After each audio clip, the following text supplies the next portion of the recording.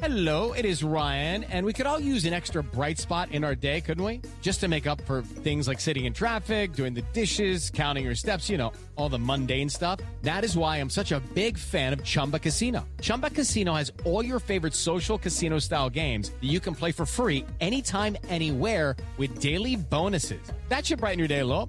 Actually, a lot. So sign up now at ChumbaCasino.com. That's ChumbaCasino.com. No purchase necessary. VGW Group. Void where prohibited by law. See terms and conditions. 18+.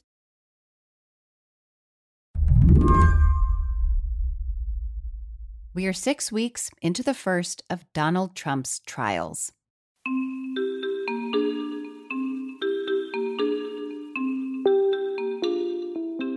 His adult children have testified. The former president has testified. The prosecution is resting, and now his defense is up to bat.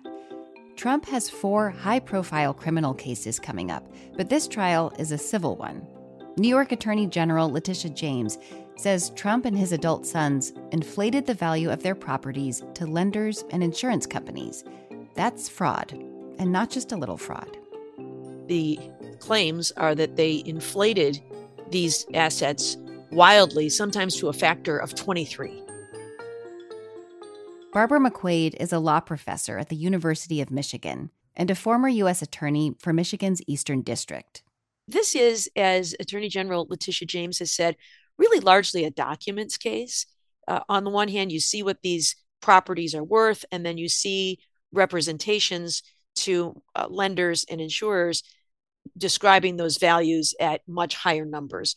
But the testimony is important because it helps to understand how those discrepancies arose. The testimonies. Prosecutors questioned Trump's sons, Don Jr. and Eric, co-defendants in the case. Ivanka Trump also testified, though she's legally off the hook since she left the family business in 2017. But the most explosive testimony came from their father, the former president. It's important to know that the judge already ruled that Trump and his co-defendants were liable for fraud on at least one count. So now what's at stake is the punishment. The judge could order Trump to pay a hefty fine and could ban him from doing business in New York. So when Trump spent 4 hours answering prosecutors' questions, it got ugly. I thought Donald Trump's outbursts against the judge were truly remarkable. He said on the stand how the prosecutor is a hack and how the judge is biased and unfair. At one point, even when the judge asked Trump's lawyer to, could you please get your client under control? The response was, I will not violate my client's First Amendment rights, which is such an absurd response. I mean, in the courtroom, there's no First Amendment right to say whatever you want to say. You're under oath to answer questions truthfully. I'm thinking about the fact that Trump is also facing 4 criminal trials. And I'm wondering if you heard anything this week that would indicate how he may act in those cases as well. This is really all just a performance for Donald Trump. This is a show to provide a false narrative to his supporters that he is a victim, that he is being railroaded by prosecutors and the courts, and that he will continue to show that he is above the law. I think he anticipates that he will lose this case. And this way, when he loses, he will be able to say to his supporters, see, I told you all along they had it in for me. And it really does make me wonder whether he won't use the same strategy in one or more of his trials, maybe all 4 of them. Today on the show, brace yourself for the trials of Donald Trump. I'm Yasmin Khan, in for Mary Harris. You're listening to What Next? Stick around.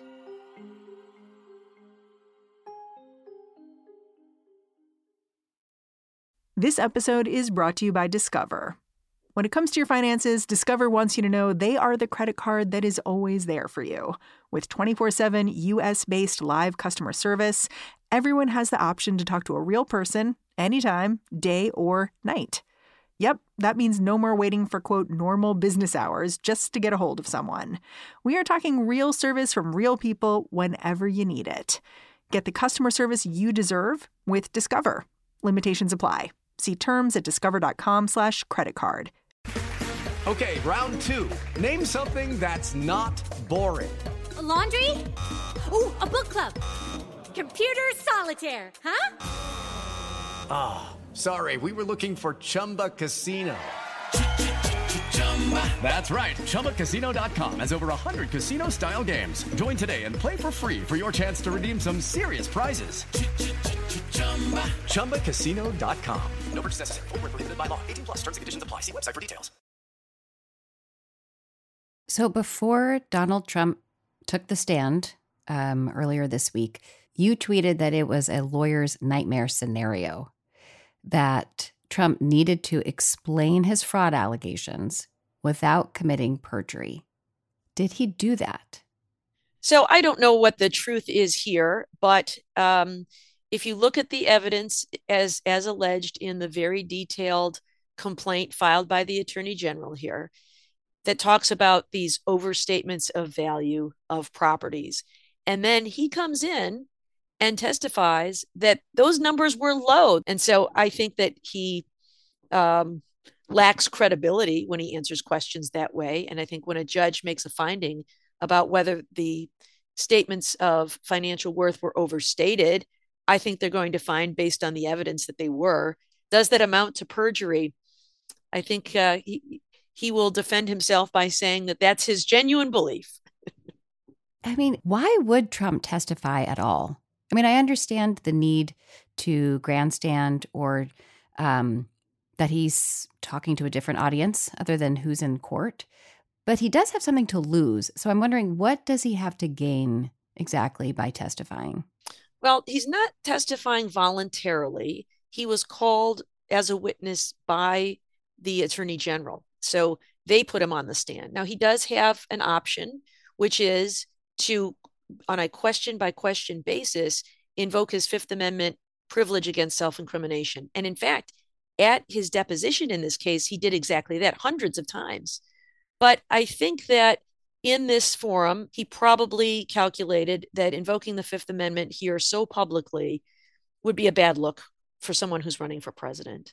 Unlike a criminal case, where the fact that you invoke your Fifth Amendment right can't be used against you in any way, in a civil case, the judge can draw what's called an adverse inference against you.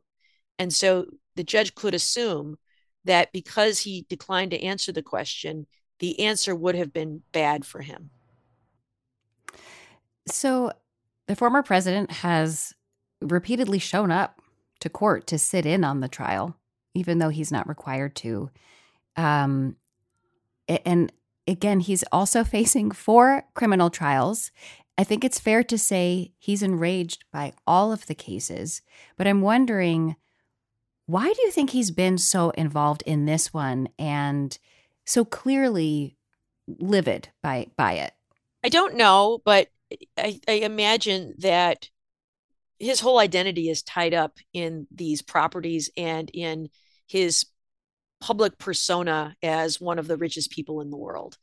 And this case threatens to undermine that appearance. And so I think he is there fighting hard. And I think he is also there to create this circus-like atmosphere. I think he probably did what he wanted to do, which was concede defeat in this civil case and fire up, the strategy on appeal that this judge, in his view, quote, had it in for him and that they were likely to lose, but preserving his reputation in the court of public opinion of, doing it his way. And he believes that these numbers are right. And you can't prove that he believed he was wrong, and refusing to ever admit he was wrong. I think that was the calculus. And I think if that's the strategy, then he probably succeeded. So as you've said, much of Trump's testimony revolved around defending his alleged wealth, right? Saying that his properties are actually undervalued, that their worth is far greater than what's even in his financial statements, the same statements that he's accused of fraudulently inflating. So what does it indicate to you that he appears to be doubling down in this way? I think doubling down is really the only way Donald Trump can save face here and say to his voters that I did nothing wrong. They're out to get me. It's a witch hunt. But just to demonstrate the absurdity of this, One of his properties was overvalued by a factor of 23, in the hundreds of millions of dollars. Certainly, there is some room for differences of opinion in the valuation of real estate. Say, for example, you owned a home that was valued at $100,000, and you get different appraisers. Maybe some say it's 90,000. Maybe some say it's 110,000. But no one would believe that the value of that $100,000 home is $2.3 million. That's the kind of escalation we're seeing here. And so for Trump to come in and say, oh, it's accurate, or in some instances it's actually undervalued, or they failed to take into account the value the Trump brand name adds, is really ludicrous.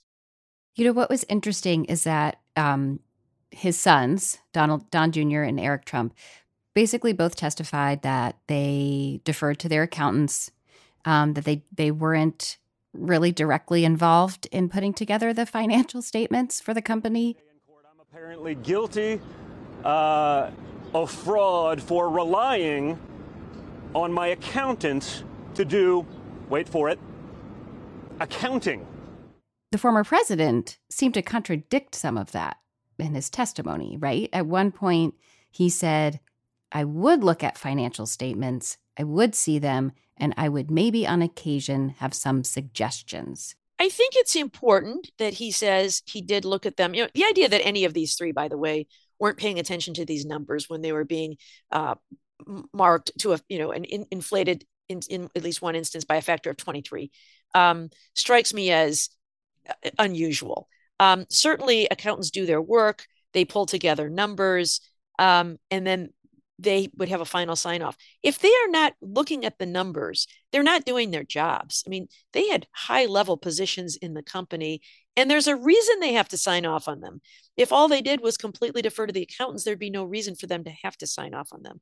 Trump, on the other hand, I think wants to maintain the veneer that he's this hands-on businessman. And so for him to admit that I don't really look at the numbers, I just rely on the accountants, I think would be an admission he just couldn't live with. So I think he tried to walk a fine line there, would say, oh, sure, I looked at them sometimes. His defense more was that he doubled down on the numbers, that yes, I looked at them because they were right, and if anything, they were undervalued. And then his other line of defense is that the banks don't care anyway, and it's their job to do their due diligence. And if they thought there was something wrong with them, they should have said so. That, as a matter of law, the judge has already rejected. That is victim blaming. The reason you have to attest to a value is because it matters. It is a material representation. There are other borrowers out there who correctly assessed their worth, and as a result, they didn't get loans that you got. So there was a competitive advantage obtained by the Trump organization by misrepresenting these things. So on Monday, Trump rested after testifying for 4 hours, and the defense didn't cross-examine him. Why not? Well, I would say there might be two reasons for that. One is, if I were his lawyer, I would just be so relieved to get him off the stand and be done. Stop talking before you say something that is prosecutable is one. If you cross-examine him, it also opens him up to redirect by the Attorney General's office. So they may not want him to have to open his mouth again. The other reason is, if they do want to use him as a witness in their defense, they can do that in their own case. They don't need to just cross-examine him now, which limits them to the scope of the direct questions. I mean, I have to say, I'm not surprised by Donald Trump's belligerent speech, I guess, because that's what we expect from him, at least in political spheres.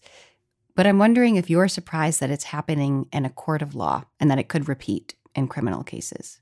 I am surprised to see him use this belligerent tone in court, but perhaps I shouldn't be. I mean, Donald Trump has shown us who he is for a long time, but I've never seen anything like it. I mean, certainly from time to time, a witness might get irritated by a question that's asked by the prosecutor and, might lose their temper a little bit. But typically, their lawyer will call for a break and calm them down and try to get them to answer the questions because they see themselves as doing themselves no favor. But, with Trump, I know that many times his supporters, like it that he's sticking it to the man. And so maybe that kind of strategy can work for him at trial. After the break, Trump won the presidency on his brand. Could this case destroy it forever? This episode is brought to you by Progressive Insurance. Hey, listeners, whether you love true crime or comedies, celebrity interviews, news, or even motivational speakers, you call the shots on what's in your podcast queue, right? And guess what? Now you can call the shots on your auto insurance, too. Enter the Name Your Price tool from Progressive. The Name Your Price tool puts you in charge of your auto insurance by working just the way it sounds. You tell Progressive how much you want to pay for car insurance. Then they'll show you a variety of coverages that fit within your budget, giving you options. Now, that's something you'll want to press play on. It's easy to start a quote, and you'll be able to choose the best option for you fast. It's just one of the many ways you can save with Progressive Insurance. Quote today at Progressive.com to try the Name Your Price tool for yourself and join over 28 million drivers who trust Progressive. Progressive Casualty Insurance Company and Affiliates. Price and coverage match limited by state law. Coming soon from Slate Podcasts. So, first it was Dade County. Voters in the Miami area repealed civil rights for gay people by a 2-to-1 margin. In the late 1970s, cities around the country began rolling back anti-discrimination laws that protected gay people. And then it was Wichita, St. Paul, Eugene. Successful campaigns against the gay community, which shocked us all. A state senator from California watched the laws fall and saw an opportunity. Homosexuality is a most repulsive lifestyle. His name was John Briggs, and he wanted to deliver the anti-gay movement its biggest prize yet. California realized that they were coming for us. I'm Christina Cauterucci. This season on Slow Burn, we'll explore how a nationwide backlash against gays and lesbians led to a massive showdown in California. Now it's something called Proposition 6, the Briggs Initiative. It would call for firing any teachers in California who practice homosexuality. Your life as you knew it would be destroyed. We've got to fight back. We can't let this happen in California. The Briggs Initiative would be the first statewide vote on gay rights. Gay rights now! Gay rights! With so much at stake, young people became activists. We were all coming out all day long, every day. And activists became leaders. My name is Harvey Milk, and I'm here to recruit you. Slow Burn, Season 9, Gays Against Briggs. Out May 22nd, wherever you listen. If we lose here, it'll be 50 years before we ever get back up again. Like the drag queens say, take out the earrings, sharpen the nails. There ain't no going back. Something that's been very glaring in this trial is that both Trump and his attorneys have repeatedly criticized the judge. And on Monday, Trump attorney Alina Habba suggested that the judge had decided the case, quote, before we even walked up the stairs. Not good for the case. This judge decided this case and liability before we walked up those stairs. I didn't have a shot. So right now we're sitting here doing a whole dance, and the only thing they want are facts that are bad for Trump. This is a bench trial. The judge is the only person making a ruling here. What do you make of this decision to repeatedly attack the judge? I've never heard anything like this with the statements that she made about how the judge is bullying her and, being mean to her. Judges own their courtrooms. They get to kind of call the shots in the courtroom. And so to go outside, one, to complain about it, it usually falls on deaf ears, but to then go outside while the case is pending and say these things publicly is just absolutely unheard of, especially because, the judge still has to decide the case and can control your destiny to some extent. So really outrageous, really unheard of. And it really just supports that theory that she's more about winning the PR battle than she is about winning the case. So Trump's team hasn't just targeted the judge. They've also gone after his clerk, Allison Greenfield. And the attacks actually on Greenfield are what prompted the judge to issue multiple gag orders against Trump. Who is Greenfield, and why is she being targeted? So I think the only reason that Greenfield is being targeted is because of this photo that she posted on social media depicting her with Chuck Schumer. I don't think there's anything wrong with someone posing in a photo with the senator for their state, but I think the Trump team pounced on this as an opportunity to portray her as a Democrat and someone who is biased against the case. I don't know that there's any real basis whatsoever to suggest that she is unfair or that she even has any influence in the case as the law clerk. Law clerk has a job to serve the judge, to help the judge in court, to do research when the judge needs it, to look things up on the computer when the judge needs it, to pass notes about the case, about did you want to take a break, about other matters going on inside chambers. And so I think the Trump team has exploited this photo to suggest that there's something improper here about the role of the clerk, that she is somehow pulling the puppet strings and that she is part of this, deep state operation that is hosting this witch hunt for Donald Trump. Yeah, the whole thing about the notes that they've taken issue with, that a law clerk would pass notes to the judge, that has stood out as very bizarre to me. I've seen this in court before, that sometimes lawyers will exploit the information gap that exists between lay people and people who spend a lot of time in court. I've seen lawyers, for example, say, in my 40 years of practicing law, this is the most outrageous thing I've ever seen. And you think to yourself, are you kidding me? This goes on all the time. But jurors don't know that. And so you start seeing them nodding along, but that something's outrageous when it's incredibly routine. And so the same thing, this idea of a clerk passing notes to the judge, I suppose if someone has not been in court before, they may not realize that. And so to the extent they hear Trump's lawyers saying this and getting outraged about it and putting it on the record, it may carry some weight with them. They may see that as evidence of improper behavior, when I think anybody who's ever spent a minute in court knows that clerks do that all the time. Sometimes they whisper in their ear. It's gamesmanship, and it's just, again, I think an affront to the rule of law. So far, the judge has issued 2 gag orders against Trump and his attorneys. Trump has been fined roughly $15,000 for violating these orders. First off, how common are these types of gag orders? Not common. Sometimes in a very high profile case, a judge might just sort of blanketly put a gag order in place against both parties because they don't want the case to be tried in the press. They want it to be tried in the courtroom.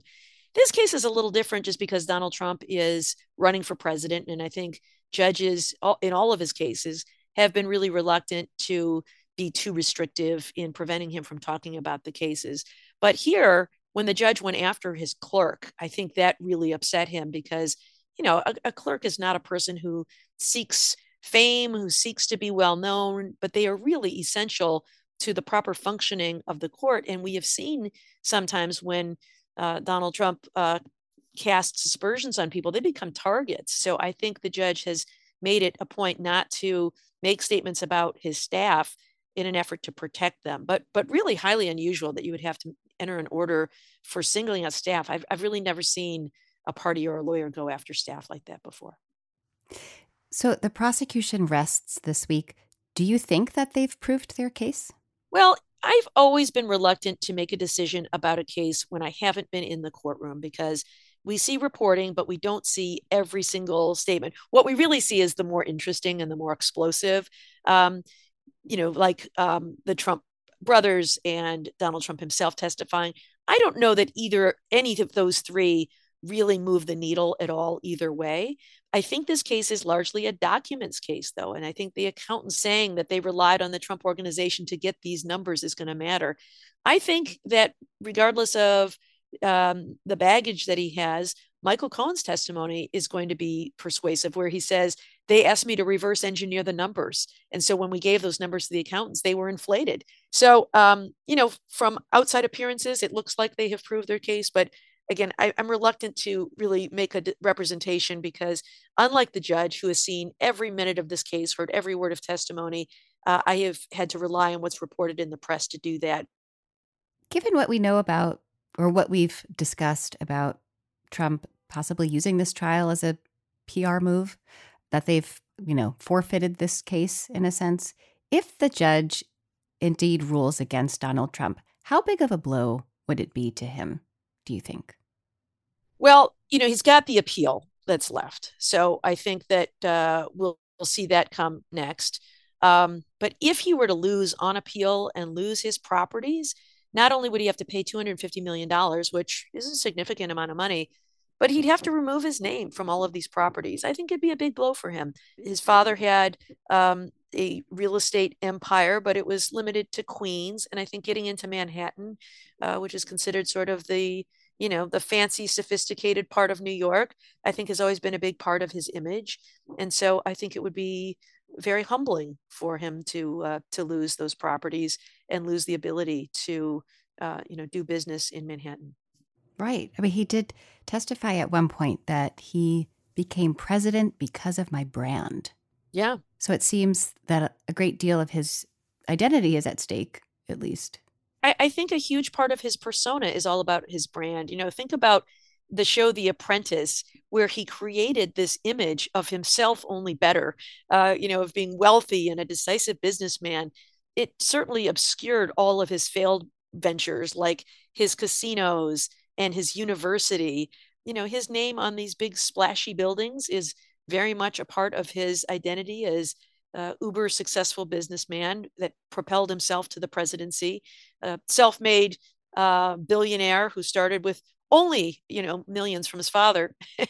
I think it would be a real blow to his carefully crafted persona. So Trump has 4 more trials coming up, criminal trials.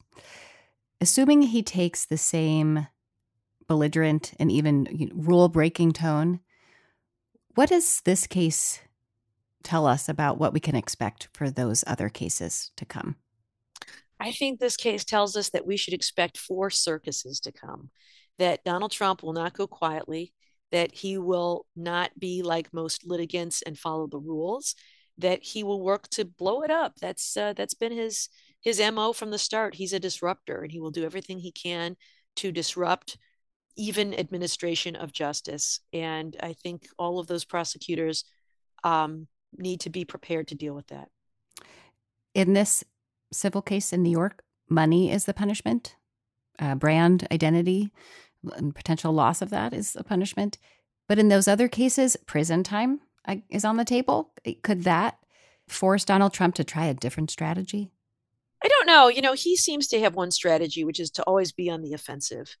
It seems to have worked for him most of his life, and my guess is he won't change that strategy now. I think that for him, the best defense is a good offense, and I think we're going to continue to see that. Barbara McQuaid, I'm really grateful for your time. Thank you so much. Thank you. Barbara McQuaid is a law professor at the University of Michigan and a former U.S. attorney for the Eastern District of Michigan. That's the show. If you're a fan of What Next, the best way to support our work is to join Slate Plus. Go to slate.com/whatnextplus to sign up. What Next is produced by Elena Schwartz, Rob Gunther, Anna Phillips, Paige Osborne, and Madeline Ducharme. We're led by Alicia Montgomery with a little help from Susan Matthews. Ben Richmond is the Senior Director of Podcast Operations at Slate. And I'm Yasmin Khan, in for Mary Harris. Find me on Twitter. I'm at Yasmin Khan. Thanks for listening. Talk to you soon.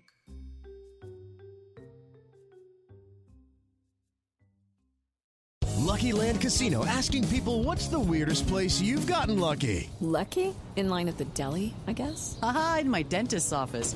More than once, actually. Do I have to say? Yes, you do. In the car before my kids' PTA meeting. Really? Yes. Excuse me, what's the weirdest place you've gotten lucky? I never win and tell. Well, there you have it. You can get lucky anywhere, playing at LuckyLandSlots.com. Play for free right now. Are you feeling lucky? No purchase necessary. Void where prohibited by law. 18+. Terms and conditions apply. See website for details. Coming soon from Slate Podcasts. So, first it was Dade County. Voters in the Miami area repealed civil rights for gay people by a 2-to-1 margin. In the late 1970s, cities around the country began rolling back anti-discrimination laws that protected gay people. And then it was Wichita, St. Paul, Eugene. Successful campaigns against the gay community, which shocked us all. A state senator from California watched the laws fall and saw an opportunity. Homosexuality is a most repulsive lifestyle. His name was John Briggs, and he wanted to deliver the anti-gay movement its biggest prize yet. California realized that they were coming for us. I'm Christina Cauterucci. This season on Slow Burn, we'll explore how a nationwide backlash against gays and lesbians led to a massive showdown in California. Now it's something called Proposition 6, the Briggs Initiative. It would call for firing any teachers in California who practice homosexuality. Your life as you knew it would be destroyed. We've got to fight back. We can't let this happen in California. The Briggs Initiative would be the first statewide vote on gay rights. Gay rights now! Gay rights! With so much at stake, young people became activists. We were all coming out all day long, every day. And activists became leaders. My name is Harvey Milk, and I'm here to recruit you. Slow Burn, Season 9, Gays Against Briggs. Out May 22nd, wherever you listen. If we lose here, it'll be 50 years before we ever get back up again. Like the drag queens say, take out the earrings, sharpen the nails. There ain't no going back.